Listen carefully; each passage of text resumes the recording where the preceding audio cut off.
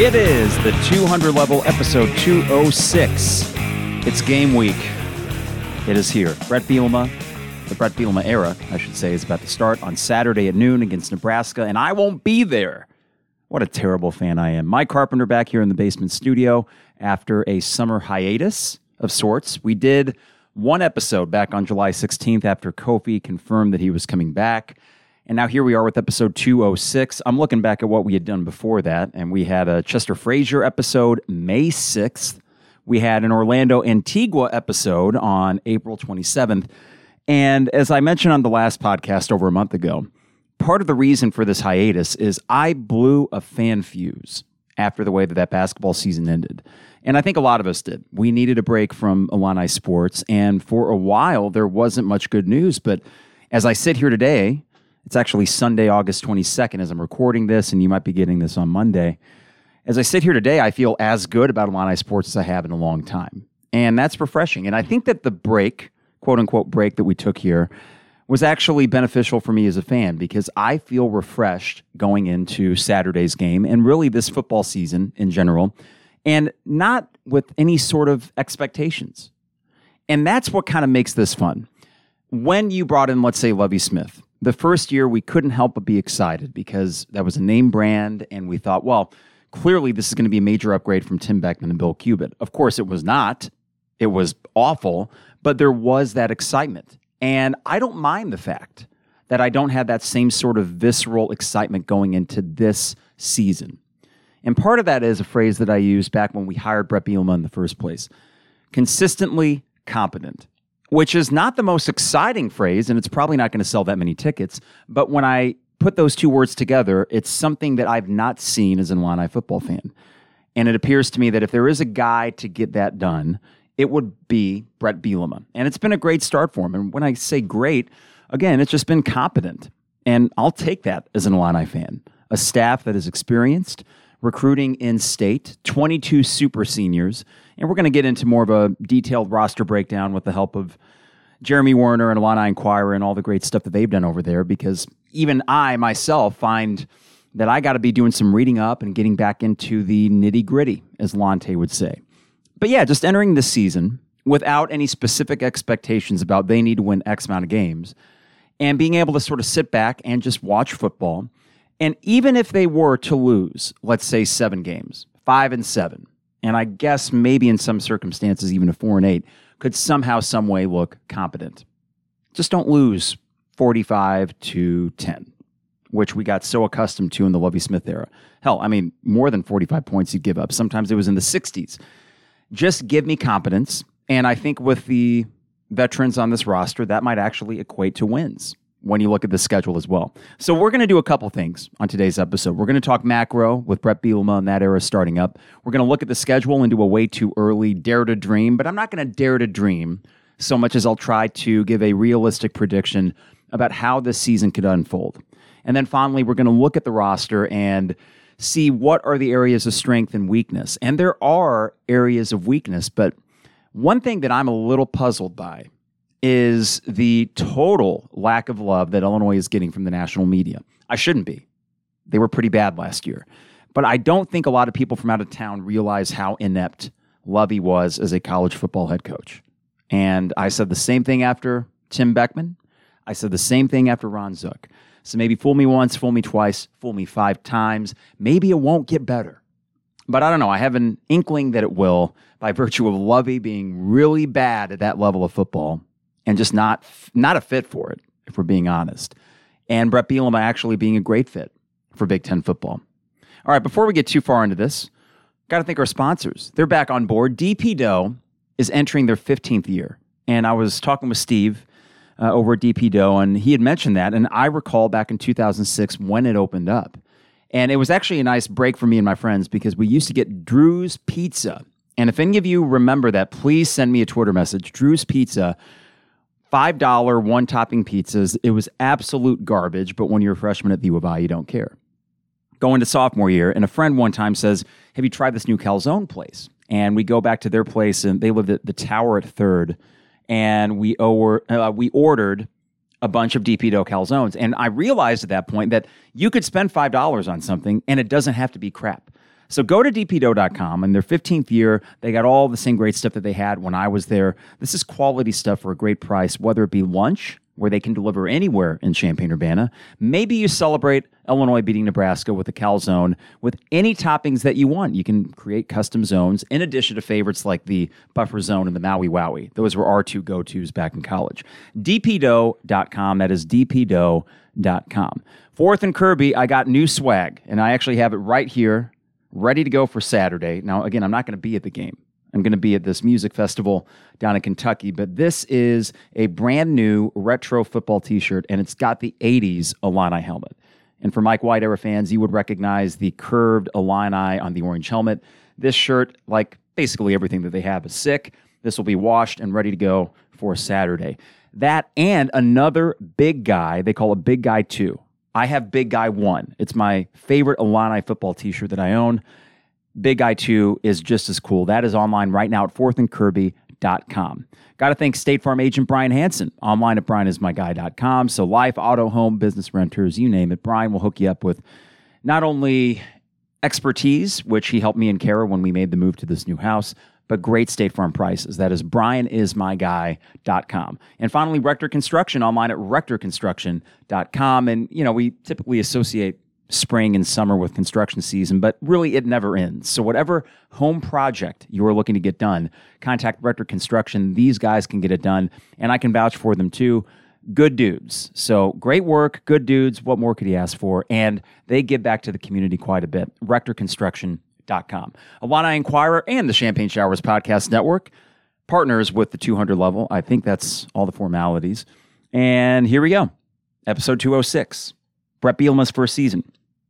I was reflecting back to December when there was the coaching search. And it's funny how as I sit here, I'm having a hard time remembering some of the other names that were part of that coaching search. Lance Leipold, who I think is at Kansas now, and that might be a good fit. And I think you play Kansas later this decade. I don't know, 2026, 2027, one of those non-conference games that is 7 or 8 years from now. But he's got a good spot there. And I wonder, looking back, if you had gotten, let's say, a Lance Leipold, how much excitement there would be. I thought it was a safe hire. I thought that Todd Monken, or is it Jeff Monken? Who's the guy at Army? Todd, right? Who runs the triple option. I thought that was the outside-of-the-box hire and a guy that would find a way to win, even with an unorthodox style. So when the Bret Bielema name came out last December, I wasn't initially that excited because I think what happened at Arkansas, like for most people, sort of painted a picture of what kind of college football coach he was. A little bit surly, perhaps, difficult to get along with. And then I look back at the Wisconsin era, and I got to be honest, it was a very superficial judgment I made about Bret Bielema. And I would even say this, if I were to happen to meet Bret Bielema and he said, well, I don't know why he would, but if we got to a conversation about what I thought of him when he was at Wisconsin, he looked just like a dude. You know, kind of disheveled. Of course, there's that infamous picture of him shirtless at a bar in Florida or something. And listen, he is just a dude. And I thought, how the hell is this guy winning at Wisconsin? Well, he did so far beyond the Barry Alvarez continuation, right? There's always coaches that, let's say Bruce Weber, inherit a great roster, have success, and then they fizzle. And that was not the case with Bret Bielema. Now, the circumstances in which he left Wisconsin were puzzling. Almost as puzzling as how Gary Anderson was there for a year, went, like 11-2, and then left for Oregon State. But it was puzzling, and that mixed with what happened in Arkansas led a lot of us, understandably, to think, well, there's got to be something more there. And you know what? Maybe there is. But for all the months that have passed since you hired Bret Bielema, I'm still trying to rack my brain or search for what exactly was the problem. And all I can find is just little bits of hearsay, and maybe someone didn't like him as much as the other guy, and nothing concrete that would tell me that this is a risky hire. And in fact, I think it's the opposite of that. It's anti-risky, safe almost, because you went and got a guy that has won at this level, and specifically Big Ten football. And you could go to different conferences, and let's even go with the SEC, and the fact that Bret Bielema did not excel in the SEC, though he did have a few decent years for a historically bad, or at least recent history, bad football program in Arkansas. Look at where they're at right now. So with Bret Bielema, and the Big Ten, I mentioned the word safe. And when I mention that word and the word competent, I'm avoiding flashy, explosive. I don't need that. In fact, so often when there's been coaching searches for Illinois football, I've been looking for that guy that can light the spark. But when we use terminology like that, I think it is ignoring the path of least resistance, which is run a football program that recruits good linemen, that can run the ball, and makes fewer mistakes than the next guy. Take a look at the Big Ten West, Purdue, for example. I don't really know what's going on with Brom over there, and it doesn't look like that is going to sustain itself. And just a couple years ago, he was the hot commodity. When they beat Ohio State at home, I think that was the fall of 2018, I think we all thought, oh crap, Purdue's going to be there, and they're going to be really good for a long time. I don't think that's the case. They're kind of broken. And when you look at what the identity was for a Jeff Brom, there was a bit of a novelty there. It worked early, and now it's not. Keep your eye on PJ Fleck. That novelty really worked well in year 2. And I think they're going to be fine this year, and I think he could settle into a 6-7 win a year thing like a Glenn Mason type. I'd take that, personally. But again, the novelty, will that stick? Does it have longevity? But then look at Kirk Ferentz. Look at Pat Fitzgerald. And look at Wisconsin, regardless of who the coach is. When you look at what Bret Bielema could do at Illinois, it might not be the most exciting brand of football. I don't need exciting. I just want wins.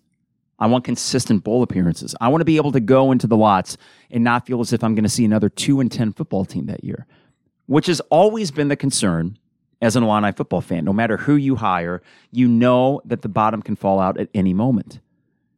But I don't think the bottom can fall out at any moment if you actually have a coach with a template, with a foundation set that is based in old school Big Ten football. They're going to run a pro-style offense. Thank God. I think about all the spread action that you would get through all the years, whether it be, oh my gosh, why am I forgetting who our offensive coordinator was last year? Rod Smith. My God, I think mentally I'm trying to purge the last 5 years. When you go back to the Petrino, even. Petrino had a little bit of success, but then that offense really fizzled out in 2011. So all these different offensive systems that we've run, even Mike Loxley, which was maddeningly inconsistent, sometimes great, sometimes awful. And now we're going this old school, almost Lloyd Carr, Michigan style of offense, where you have a guy like a Brandon Peters, who isn't great, but he can make some passes, and you run the damn ball. And you don't turn the ball over. And then you have, let's hope, fingers crossed, a serviceable defense, and then over the years, maybe you bring the guys in where you truly become a Wisconsin or an Iowa or, hell, even a Northwestern. And that is the model that Illinois has never really tried. And if you think about it, it's top-down. Ron Gunther, football guy, couldn't get a football guy. So how good of a football guy was he after all? I don't know. Not very good when you consider that his hires were Ron Turner. I think he kind of inherited Lou Tepper. And Ron Zook, while that got some excitement here, back to that word excitement, flashy, explosive, great recruiting, no longevity. This is where I need to start with Josh Whitman and give him some credit for this particular hire. He will have to wear the Lovie Smith thing until Bret Bielema turns this thing around. He will have to wear that. He has to own it. And I think the fact that he made the move after a COVID-impacted year says a lot. Because you could have kept Lovie Smith and made, I don't think fans would have bought it that much, but you could have made the rationale that we just are not in a position to make a move. Or that this year was not a true reflection of what Lovie and his staff can do. You could have done that. But there was enough urgency on Josh Whitman's end to make that move. So kudos to him. Thank goodness. Because that would have been a much longer offseason if we're doing the same thing with Lovie and just fingers crossed the transfer portal delivers. But no, instead, Josh Whitman went out there and got the safe pick. Safe in that it's been done at this level. Safe that it's been done at athletic programs that are not dissimilar from Illinois. And this is where, as Illini fans, I think the inferiority complex kind of hits, that we are so used to losing that we really at our core don't think we ever deserve to win consistently, or we think that we are not capable of doing so. But let's look at Wisconsin historically. Before Barry Alvarez, a terrible football program, they were the easy win on the schedule. Before Hayden Fry, Iowa, I'd have to go back and look at it, but I don't think they were some perennial 7-8 win team at all. They had some lean years. Northwestern, of course. I know that's a little bit different given their academic standards and the fact that they got their own guy running the show, and Pat Fitzgerald, and Illinois doesn't really have that outside of maybe a Nathan Shieldhouse. So, hey, if Bret Bielema has a great 12-year run here and Nathan Shieldhouse is ready to come down, wouldn't that be nice to have your own Illini guy? But other programs have found a way to turn things around and do so consistently. And it feels like almost a tired narrative that every time we hire a new coach, we point to these different programs, specifically Wisconsin or in Iowa, and say, why not us? Well, now we got the guy from Iowa and from Wisconsin to do it. Now, when I was doing the show with Lon, he would say, and this is actually back when it was T&J show, so it was Lon and Jeremy and myself, right after Lovie was hired, and Lon had this theory that if this doesn't work, it never will work. And I understood where he was coming from, because you went out there and you got a big fish that I never would have thought would consider Illinois. Why would Lovie Smith come here and coach at Illinois? So it felt exciting. It felt like, oh my God, maybe we aren't as bad as we thought. Maybe we can be cool. And while I understand where Lon was coming from, I think that we all sort of underrated the fact that, right, Lovie had never done this at the college level. He hadn't been in the college game for 20 plus years. So, of course, it was rocky at the start, and he was never able to recover. Awful staff, no real idea or identity of how he was going to bring guys in, and it just was a total haphazard mess. So as time went on, I sort of softened on that idea that if Lovie doesn't work, nothing will. And that's why last December, after doing some internet sleuthing, including, looking at Bret Bielema interviews on YouTube, which, again, very superficial, but you also want to be somewhat inspired by whoever the coaching hire is and how he speaks and how he engages with the media and fans. And then very quickly, I turned around to this idea that this is the guy. This is the guy. And he has done nothing in the intervening 8-9 months to suggest otherwise. And that's impressive. I think about the way that he interacts with the media. I think about the fact that he is this kind of old school guy that will go to the quarterback club meetings and he will schmooze with the people they need to schmooze with. So he knows, he has it embedded in his DNA, what a high-level college football coach would have to do. Now, these are all very glowing statements that I'm making for someone that might not succeed here. But I do think that in my lifetime, there is a higher chance or a higher likelihood that Bret Bielema might actually work at Illinois than Lovie, Bill Cubit, Tim Beckman, Ron Zook, Ron Turner, Lou Tepper. That's a bad list. So if we're thinking, why has Illinois football not succeeded? Look at the list that I just named there. And how many of them went on to have success anywhere else as a head coach? 0. And I feel like sometimes we overcomplicate it and think, well, God, why does it never work at Illinois? But the fact is, there's never been someone that has failed here that has went on to succeed elsewhere. I guess Gary Moeller, if you're going way back. But I think you could put a lot of guys in Michigan, not named Brady Hoke, Rich Rodriguez, or Jim Harbaugh, and they would do okay. But yeah, that's pretty much it. If you don't have good coaches, you are not going to win. Likewise, if you don't have good quarterbacks, you aren't going to win. Look at the names of quarterbacks that have started games for Illinois in the last decade. Post Nate Shieldhouse, it's not good. So it's no wonder we've been in this mess. Bad coaching, never had a quarterback, and not all that many pros. Yeah, you've been bad. So it's one of those things where there might be some sort of systemic thing that is keeping Illinois from becoming a really good football program, but I've always pushed back against that. I know that Lauren Tate, because he lived through the slush fund and he thinks that and other things have kind of crippled Illinois football and admission standards and all that. I know that there have been obstacles, but nothing that other programs haven't been able to overcome at some point. And I don't think that Lauren or anybody else that has far more context than I do is trying to make excuses for anybody. But I feel like it's a bit of a cop-out when at its core, it's about who's coaching you and how good are your players, which, as Ron Zook said, it's not about X's and O's, it's about Jimmys and Joes. Well, I think it's about both. I think it's about a coach that knows what he's doing, X's and O's, and he can go out and get the Jimmys and Joes. And I'm hoping that Bret Bielema can do that. Is he getting 5-star kids? No. But he is getting Big Ten caliber athletes, especially at the line, especially in state, to commit.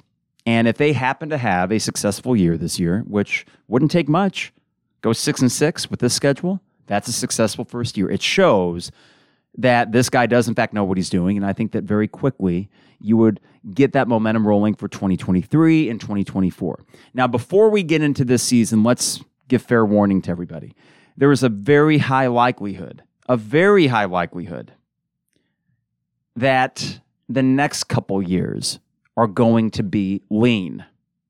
When you look at the 22 super seniors that will not be here next year, and let's call it what it is, a lack of depth, and depending on the position, a lack of talent going into 2022 and 23.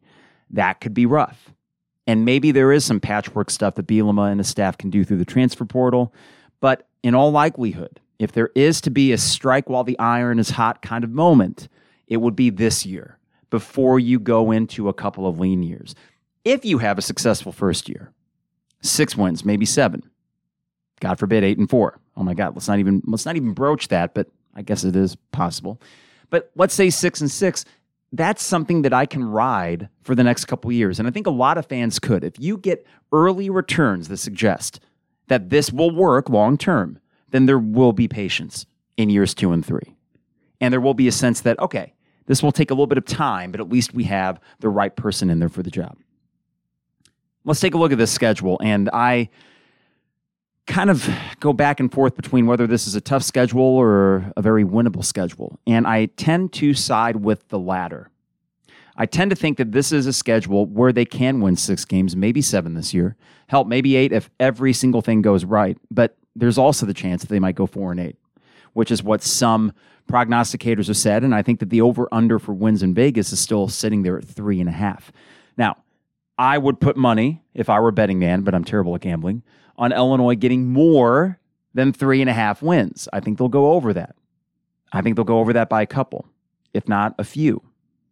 And it really all comes down to how they start the year. Now, I look at this Nebraska game. I look at the mess that is Scott Frost, Nebraska, currently embroiled in a scandal because they held unsanctioned practices. And you look at someone that it should have been a home run hire. I think we all freaked out a bit when Scott Frost was hired by Nebraska, thinking, well, they got their guy who had immense success. Was it Central Florida? Yeah, Central Florida. And it just hasn't worked. And he's kind of a jerk. He's not warm and cuddly like we normally associate with Nebraska.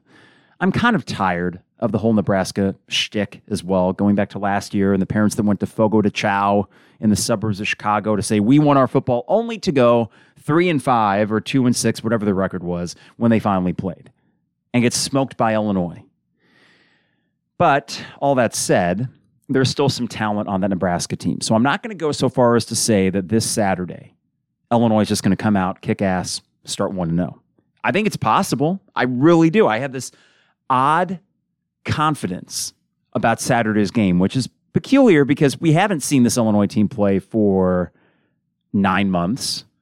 And the last time we did, they were pretty damn bad. So I'm sort of presuming that there's a magic wand element here to Bret Bielema and his staff, that they are just that much better than Lovey and that joke of a staff that he had, that things will click and they will do so quickly.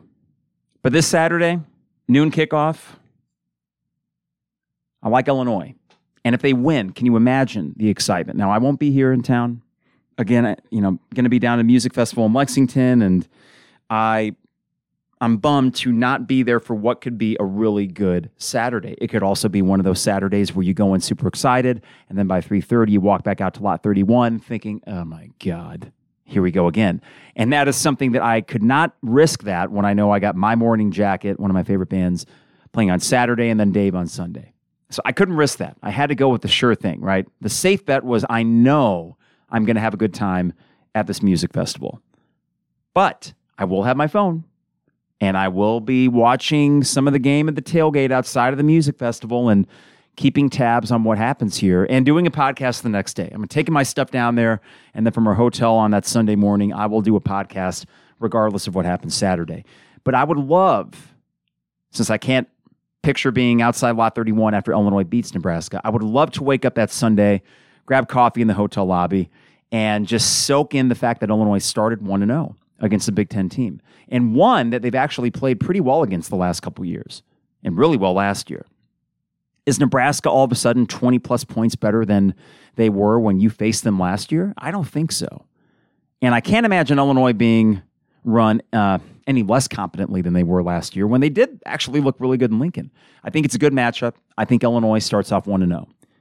And just picturing that and thinking what that week would be like leading up to UTSA, Texas San Antonio, which is not an easy game by a lot of measures, but at least being able to feel excited.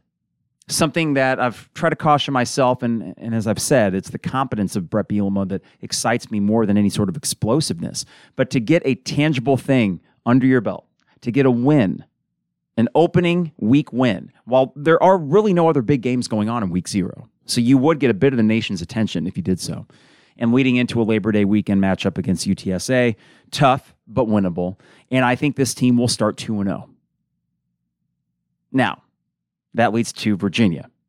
And this is where my previous history of Illinois going on the road for non-conference games, this probably influences my decision on this. Also, the fact that Virginia is not bad. I think they went, 5-5 or 5-4 last year. A big win against North Carolina. They got a lot of guys coming back, so they are a veteran team. They aren't great, but you're on the road. You're traveling a pretty long way, and I just don't like those early season non-conference games. When was the last time Illinois won one of those early season non-conference games? Syracuse in 2007? I think that's it. I mean, maybe 2011 when they started 6-0, there was a non-conference game, but that was Arizona at home. I would go back to the Micron PC season where they beat Louisville at Louisville early in the season. That was kind of an eye-opener because Illinois scored 45 points or something like that. But there were not many moments in September when Illinois goes on the road to face a non-conference major opponent and have success. And that's why that game, I look at it and I'm a little bit scared. I don't like that. So Illinois, Virginia, let's just say 2-1. And I think that that is a fair prediction to start because that also gives you a little bit of leeway in those opening 2 games where you could drop one of those as well. So 2-1 after 3, I think you're still in good shape. Maryland and Purdue and Charlotte are the next 3 games. Now, you get Maryland at home, which I like that a lot better than if you were to go on the road. We know what happened 2 years ago, but I actually think that this is a game on a Friday night that you should win. I'll call that 3-1. And this leads to a swing game, a major swing game. While I don't believe that Braum has longevity at Purdue, I don't think that's going to work long-term. Based on what's happened the last couple of years, that is a matchup that has been tricky for Illinois. You can't go back 2 years ago to when you beat Wisconsin at home and then went on the road at a rainy West Lafayette and you got the win in somewhat dominant fashion. But then you look at last year, and while there were injuries that played a part of it, Illinois' defense has had issues with Purdue's offense when it's not a monsoon outside. And that game still concerns me. So if I'm playing this conservative, I'll say that after the first 5, you are 3-2 going into the Charlotte game on October 2nd. And let's call that 4-2. This is a reasonable and I think a realistic prediction. 4-2 in the first 6. Anything less than that means that you lost a swing game that maybe you shouldn't have, given the fact that you got 22 super seniors, all these guys coming back, and a much improved coaching staff, or so we think. 3-3 would be mildly disappointing. 2-4, not good. But 4-2, it could happen. And then that leads to the final 6 games of the year, the second half. And this is where it becomes a bear of a schedule. Now, I mentioned how 4-2 is very attainable. So imagine October 9th, Wisconsin coming into town. That is a 2:30 kick, I believe, 2:30 or 3. Bret Bielema was old school, the team that you had beaten 2 years ago when they were top 5 in the nation. I think it's homecoming. Pretty sure it is on October 9th. That would be electric. I presume a sellout. Mid-October, always the best weather of the year. And I circle that as a 4-2 Illini team. You would feel a buzz in this town that you haven't felt in a long time. Now, I still don't think you're winning that game. Despite what happened 2 years ago, that was a 1 in 100 shot. Everything that could go right in the fourth quarter did go right for Illinois. But At least you would have that moment, even if you don't win. But let's call it 4-3. You go on the road to Penn State. Let's call that 4-4. Just kind of moving quickly here. Rutgers at home. Now, Rutgers will be improved, but I still like that. So let's say you're 5-4 after 9. You are in position for a bowl game. Final 3 games at Minnesota, at Iowa, Northwestern, at home. Now, Minnesota, I think you got a shot. Now, last year it got away from you. 2 years ago, not good. But I do sense that Minnesota is going to fall into a period of kind of stagnation where they are a team that consistently wins 6 or 7, but I don't see them being the 9 or 10 win team like they were a couple years ago. Let's call it a loss, though. Let's play it conservative and say you're 5-5. You go on the road to Iowa, and I think that might be the toughest game in the schedule other than Wisconsin. I think even tougher than Penn State. Kirk Ferentz has something going up there. He has the occasional lull where maybe for a 3-season stretch he's winning 7 games a year as opposed to 9. He is in that peak right now where he's winning like 9, 10 games a year. And I don't like that matchup. I never liked playing Iowa. And let's call it now 5-6 going to the final game against Northwestern. And again, I'm trying to play it safe. I'm not doing dare to dream. I'm thinking, what is the most realistic outcome? And this news this week is big for Illinois. Cam Porter, you might recall him last year. He ran roughshod over the Illinois defense. Then again, who didn't? But he is out for the year at Northwestern. And the thing about Northwestern is despite their dominance against Illinois in recent history, despite that dominance, they occasionally have a stinker of a year, and they are due for a stinker of a year. Now, it is never fun to play them on Thanksgiving weekend when no one's in town and no one gives a crap, but with a bowl appearance on the line in Bret Bielema's first season, and as long as you don't get completely smoked by Minnesota and Iowa, you maintain a little bit of momentum, go out there and beat Northwestern. It's still Northwestern. I know what Fitzgerald has done up there is incredible. I begrudgingly accept the fact that he is a great coach. No matter how crazy he makes me with his alpha dog, meathead personality, the guy knows how to coach. He does. But that is a winnable game. So I'm going to sit here today and be the optimist. And I'm going to say that this team goes 6-6. I don't need them to go more than 6-6. I suppose they could if everything goes right. I don't want them to go 4-8 or anything worse than that for sure. But it is attainable and it's realistic and it's not unreasonable to think that with this schedule and with 22 super seniors that you could go 6-6. And imagine that in the first year of a head coach. And think about the first years of previous head coaches. I know you don't want to, but let's do it. The peak of Lovie Smith's first year was when Keyshawn Vaughn ran back that long touchdown against North Carolina, and for a fleeting moment, Memorial Stadium was up for grabs. And that was the peak. Second game of the year.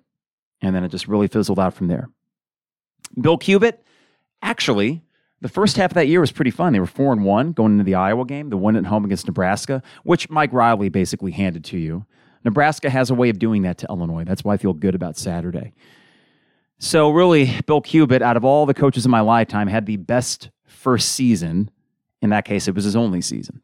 Tim Beckman's first season, you beat Western Michigan at home, and I actually thought, hey, the defense is great, and the offense was not all that good that day, but you had all these guys coming back from Vic Koenig's defense and thought, you can win 5 games this year, 5 or 6. Clearly, he can't be worse than Ron Zook. Well, they went 2-10. And there was actually talk after that season of firing Tim Beckman after 1 season. That's pretty bad. Ron Zook, go back to his first season. They beat Rutgers at home in overtime, which was a thrilling game. They beat San Jose State. And then the third game of the year, it was not televised, but you had to listen on the radio. I went to my friend Michael Murphy's place, and we listened as Illinois took, I think, a 21-7 lead on the road against a ranked California team. And for that moment, it felt like, oh my God, Ron Zook is going to turn this thing around immediately. Well, they didn't win another game, 2-10. So Ron Turner, 0-11. Lou Tepper, that was a little bit before my time in terms of being a conscious fan. But in my life, the first years of Illinois head coaches has not been good. We are due for a surprisingly good first year. And I like how this sets up, too, in terms of the fan base and our expectations and the overall vibe going into this. There is a wait-and-see approach that I think a lot of people are taking. I don't think people are going to be super quick-triggered based on what we see on the field, as long as it isn't awful. I don't think people will even require a bunch of wins to make them feel as if this thing's heading in the right direction, because we've grown so accustomed to awful year ones that merely being okay will make me feel good going into year 2, 3, and 4. So that's a low bar, I guess, is one way to look at it. But it also goes back to a term that I use sometimes, which is fan pressure. That when you walk into the stadium, how nervous or anxious do you feel? And I don't know if I'm going to feel that nervous or anxious, especially in the early going. Because it's kind of fun to enter a new coaching regime and see how it might turn out. And it hasn't turned out well in my lifetime, regardless of the coaching staff. But this one, there is a different sense that, yeah, it'll be okay. They'll get it figured out. An eerie calm that I'm not accustomed to as an Illini fan. I don't know if that's how you feel. Maybe you are super jazzed up for Saturday. I am, and I do think they're going to win Saturday. But in terms of how I feel about this program, short and long term, I'm somewhat at ease. And I think a big part of that is we are seeing a plan executed from the outset, from the staff that he surrounded himself with that has a ton of experience, to the recruiting, which is getting guys that Illinois should get. They aren't losing that many of them. And quantity matters early on. They got a lot of guys already signed up for this 2022 class. They're looking good in terms of the team rankings in the Big Ten, and kind of going with the PJ Fleck Minnesota model, get the guys in here. And I think that's totally fine with where this program's at and all the guys you're going to lose going into next year, including the 22 super seniors. Now, this is from an article that Jeremy wrote back on July 11th, and I wanted to look at a depth chart to get an idea of who I'm going to be seeing on the field, and I was struck by how many familiar names there are. We all assume this, that with all the guys saying, I'm coming back, Jake Hansen, I'm coming back. Holy crap, we might actually be pretty decent this year.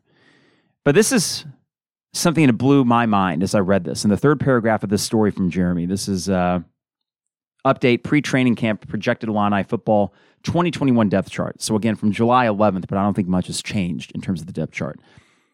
Start of the third paragraph. In fact, only 4 players who made multiple starts last season for Illinois are no longer on the Illini roster. So let me read that again.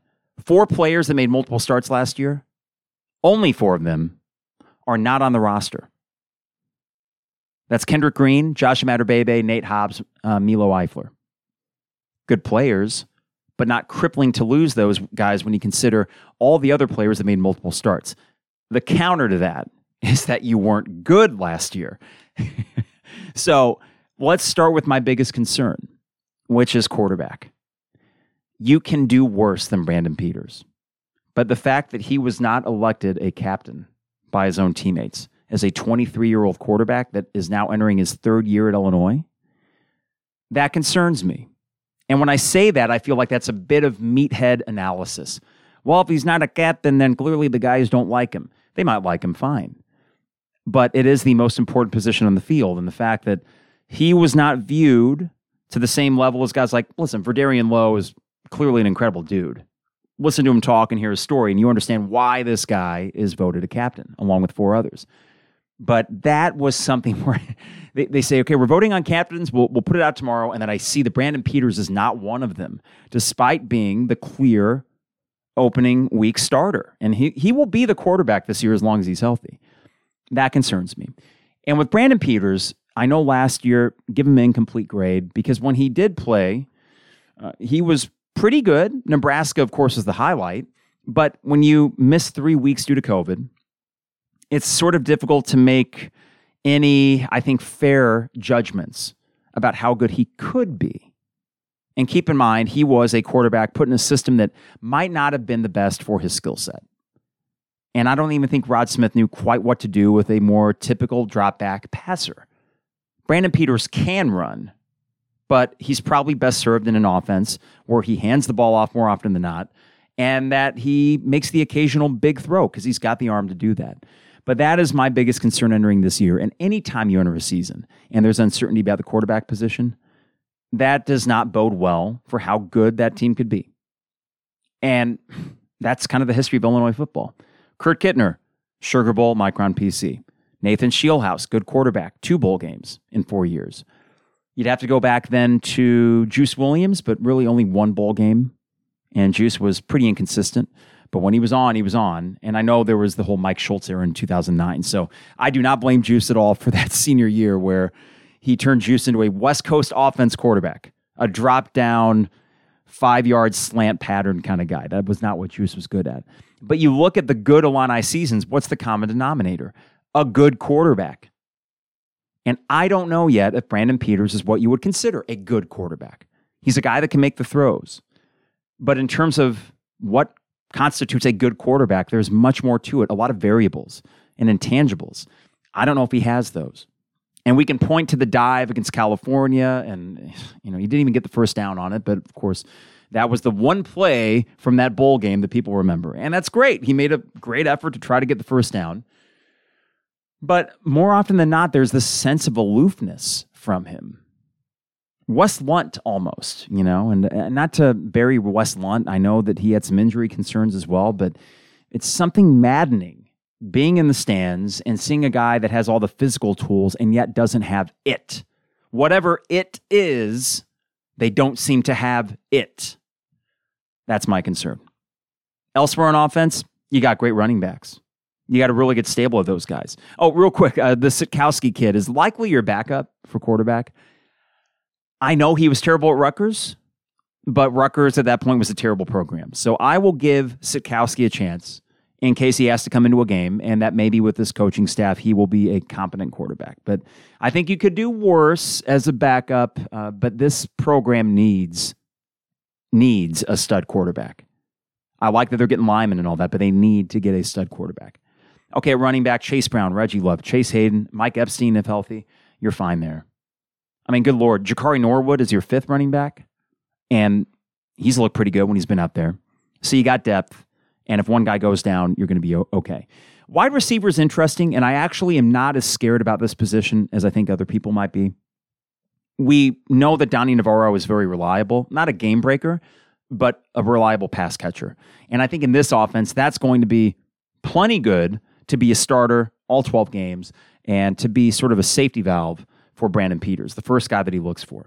Brian Hightower showed that he had some big play potential. Isaiah Williams is the wild card, and this is where I'm most excited on this offense. I was actually mildly surprised that Isaiah Williams, despite being younger, all the things that are said by coaches and his fellow teammates, I thought he was going to be made a captain, the way that all this praise is heaped on him. And he will be at some point. Clearly, he is thought of highly. And the fact that he made this transition and was fully on board to give up being the starting quarterback, despite what we saw last year. The guy had flashes, not great accuracy or anything, but there was the it factor that I mentioned earlier. He has it. Now, will that translate to the wide receiver position? I think it can. Some guys can just play, and he might be that guy. Regardless of position, he might be that guy that just excels wherever you put him. And this is probably the better spot for him. So I am really excited to see Isaiah Williams in action, and I hope that they don't get too cute with him. Let him just be a wide receiver. You don't need a whole lot of trickery or anything like that. You can have it in your back pocket, but let him just run standard routes. And if he gets into open space, you know that he can make things happen.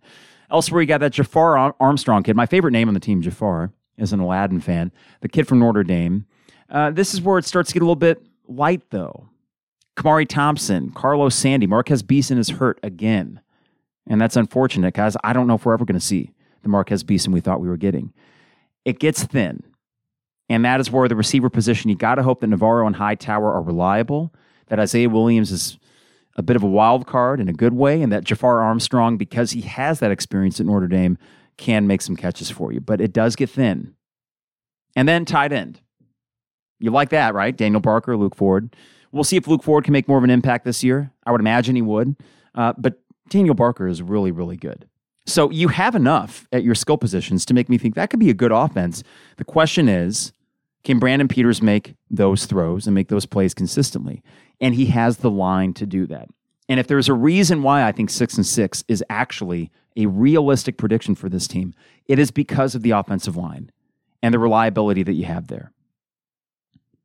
Verdarian Lowe, Blake Jarosady, I feel like I pronounce his name incorrectly every time. Doug Kramer, you have Alex Palczewski, Jack Badinovich, Badavanak, transfer, Julian Pearl, Alex Fulstrom, Vertus Brown made the move to left guard, So you have some depth there that you may not have before. And I am excited at the fact that you have so many combined starts on that line. There are going to be, it's not going to be the best line in the Big Ten, right? But I think it is good enough, especially in terms of run blocking, to make this a middle-of-the-pack Big Ten offense. That's all it needs to be, middle of the pack. Rod Smith's offenses, numbers-wise, were not good. They were not good. And I know he had flashes, and when he compared him to Garrick McGee, the guy was a genius. But that was not a good offense for the 3-4 years that he was here. Or was it 3? Yeah, 3 years. So I do think you improve offensively. And it won't take much to do that. And I do think you can get to a place where you are in the middle of the pack. 7th or 8th in the Big Ten, offensively, is a good place for this program or this team to be, given the schedule and given the fact that defensively, there are more questions than answers. Now, you do have some positives. I don't mind the fact that you got Keith Randolph, Roderick Perry, if he's healthy, Jamal Woods, Calvin Avery, Johnny Newton. The defensive line is fine. I think you could do worse at that position. Linebacker, Isaiah Gay and Owen Carney on the outside. That is going to be something exciting to watch because these guys now are not doing the standard sort of kneel-down positioning. No, these guys will be stand-up outside linebackers as part of this new scheme. Jake Hansen is one of the best linebackers in the Big Ten. And that addition alone, when you have someone like a Jay Lehman or a Jake Hansen that is the quarterback of that defense, it can improve those around them. So I am encouraged by your front seven. I think that you could do worse in your front seven. They are old. Cornerbacks, you got Tony Adams and Devin Witherspoon. I like that a lot. And then at safety, Sidney Brown, who had some struggles early, but he is experienced. Quan Martin. That is a position where it gets a little bit tricky. Safety is probably the weakness on this defense. You like your cornerbacks. You overall like your front seven. A lack of depth, perhaps, where if some key guys go down, that would really hinder the defense. But overall, can they be a middle-of-the-pack Big Ten defense? Let's say they're 9th or 10th in the Big Ten defensively. I think they can do that. I really do. And that's all you would probably need to go 6-6. 7th or 8th offensively, 9th or 10th defensively. Regardless of a lack of depth or all that, I don't want to see another 13th or 14th in the Big Ten defense. I don't want to see that. That would be very frustrating. I think we're all fatigued by that. And here's the key, everybody. And I say this somewhat in jest, but not really.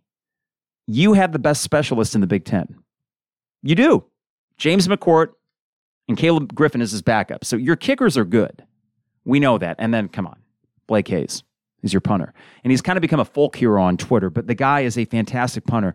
Oddly enough, your backup is a 28-year-old from Australia, Hugh Robertson. Australian, of course. He had, let's see here, in the spring game, 5 punts, averaging 40 yards a punt, 2 of them inside the 20. So we have the Australian pipeline working just fine. You got to feel good about the specialist as well. The return game, that will be something I need to look a little bit closely at this year to see who's actually returning kicks, punts and kicks. There are other factors to consider, but in terms of your position groups, safety, you don't feel great about. The overall lack of depth defensively, you don't feel great about. And wide receiver, there are still questions. But you have good running backs. The top 3 wide receivers, I think you feel okay with. 2 good tight ends, experience on the offensive and defensive lines. Jake Hansen is a massive addition, and that all leads back to one person. Where Brandon Peters goes is where this team goes, and he doesn't need to be a superstar. Just be merely good. We've seen it before. Guys that seem to click. Their final season, everything comes together, and I think that this system would be more conducive to what he can do. I hope he still runs sometimes because he's a really good runner, but don't make that necessarily part of the plan. Let him improvise when he needs to, but otherwise keep it simple. He can make most throws. Just don't ask too much of him and let the running backs carry the load here. And that is why I'm encouraged by Bret Bielema and the fit with this offense. What he typically would like to do, I think he can do with this offense, especially the running backs that he has. So overall, you've probably sensed I'm feeling good. It is game week. Illinois, Nebraska, noon on Saturday. Again, I won't be there. Have a drink or 3 for me, please. I'll be having a few down at this music festival. One more thing, too. So, we are at a different point than we were a month ago, clearly, with a pandemic. I'm not going to belabor the point, but I will say get prepared for the inevitable announcement that the State Farm Center will require proof of vaccination and or a negative test. That's going to happen. You won't be able to go to these games in November and December without that. That is the trend. And I'm seeing it with music festivals and concerts, and I'm glad that they are, because I think we should be able to do these things. We shouldn't be shut in. The vaccine offers enough protection where I feel comfortable going to these things and, clearly not getting up in people's faces and, spitting and, talking right into their face. I don't want to do that necessarily. But I feel comfortable going to this thing on Saturday and Sunday because when I walk in, I got to show them, here's my copy of my vaccination and my ID. It is not foolproof. It's not 100%. There is inherent risk in anything with crowds. But I think that this is as safe as we can make it. And people just make their own determination from that point. But be prepared. I can already see the inevitable crap storm, for lack of a better term, when that is announced by the university. And I would assume it would be announced soon. We'll see if they do that for the football games. It's outdoors, so I don't know if that's as much of a concern. And social distancing is not usually an issue for football. I know that's an old, tired joke, but it's true. We have tickets, but often we just go stand up by that wall on the west side of the main stands because there's room to walk around and stand up and go in the concourse. It's never that busy, with the one exception, I think, of Nebraska. And we'll see if it's a sellout. I don't know if it will get to that point, but I would not be shocked if it got close. I think over 50,000 is a safe assumption for that, especially if they make an effort to get students in there. But that Wisconsin game, if you're somehow 4-2 entering that game on October 9th, that very well could be the first sellout since North Carolina. And that would be pretty cool. All right, we're back. Episode 206. The 200 level after hiatus. We are going to be here consistently. We got some exciting things coming up. We will get some live reaction pods with Trevor and Isaac going as the season goes on. For home football games, that may be tougher. I think that the three of us are probably going to be going to tailgate and going into the game. So you will probably get reaction podcast on Sunday mornings after home games. And then for away games, we will probably meet up here in the basement studio and do live reaction podcast, I believe, in person. So, hey, that is something that will be much better than Zoom. I'm excited for that. If I never do Zoom again, I'm okay with that. Got to thank you guys for being such an awesome group of listeners. I know it's been a while since we've done this. I hope you will tune in throughout the year. I hope that we have good things to talk about throughout the year. And I hope that this first episode back wasn't too rickety or rusty. I feel good. I feel excited. And I also got to thank, of course, our sponsors, DP Dough. 15 years in operation, as good as ever. So after Illinois beats Nebraska, celebrate with a DP Dough calzone. Hey, they could even deliver it probably to the tailgate lot. So if you got a group and you just want to order some celebratory calzones, dpdough.com. They deliver anywhere in Champaign-Urbana. That's dpdough.com. Fourth and Kirby, get your Illini swag in time for the Illinois game on Saturday. This one took about 3-4 days to get in. So I bet if you ordered it Sunday or Monday, you could get this awesome new t-shirt with the 80s Illini helmet. This is what I'm wearing Saturday. I'm excited for it. Like with everything else they have, this is vintage-inspired stuff. High-quality t-shirts, super comfy. fourthandkirby.com. State Farm agent Brian Hansen online at brianismyguy.com. Life, auto, home, business, renters, you name it. Brian and his staff will hook you up. That is brianismyguy.com. And finally, Rector Construction online at rectorconstruction.com. And I know that construction season we typically think ends after summer, but they can do projects big or small around your house. Give them a call today to get a free quote or visit online at rectorconstruction.com. I really appreciate the sponsors for being with us as we enter our third full year as the 200 level. And of course, Illini Inquirer and the Champagne Showers Podcast Network. All right, everybody. I think I'll be back midweek for a quick little podcast before the game on Saturday. And here we are. The Bret Bielema era has begun. We have a really good basketball program that'll be top 10, top 5 by the time the season starts. Things are good in Champaign-Urbana. I hope you are doing well. I hope you're staying safe and healthy. And in the meantime, start getting your tailgate list together because it is time to get back to Lot 31. I won't see you there on Saturday, but I'll be there next week. Night game, full day tailgating in Lot 31. It's been way too long. And same for the podcast. It's been way too long, but we're back. Thanks again for listening. We will see you later this week. This is the 200 Level.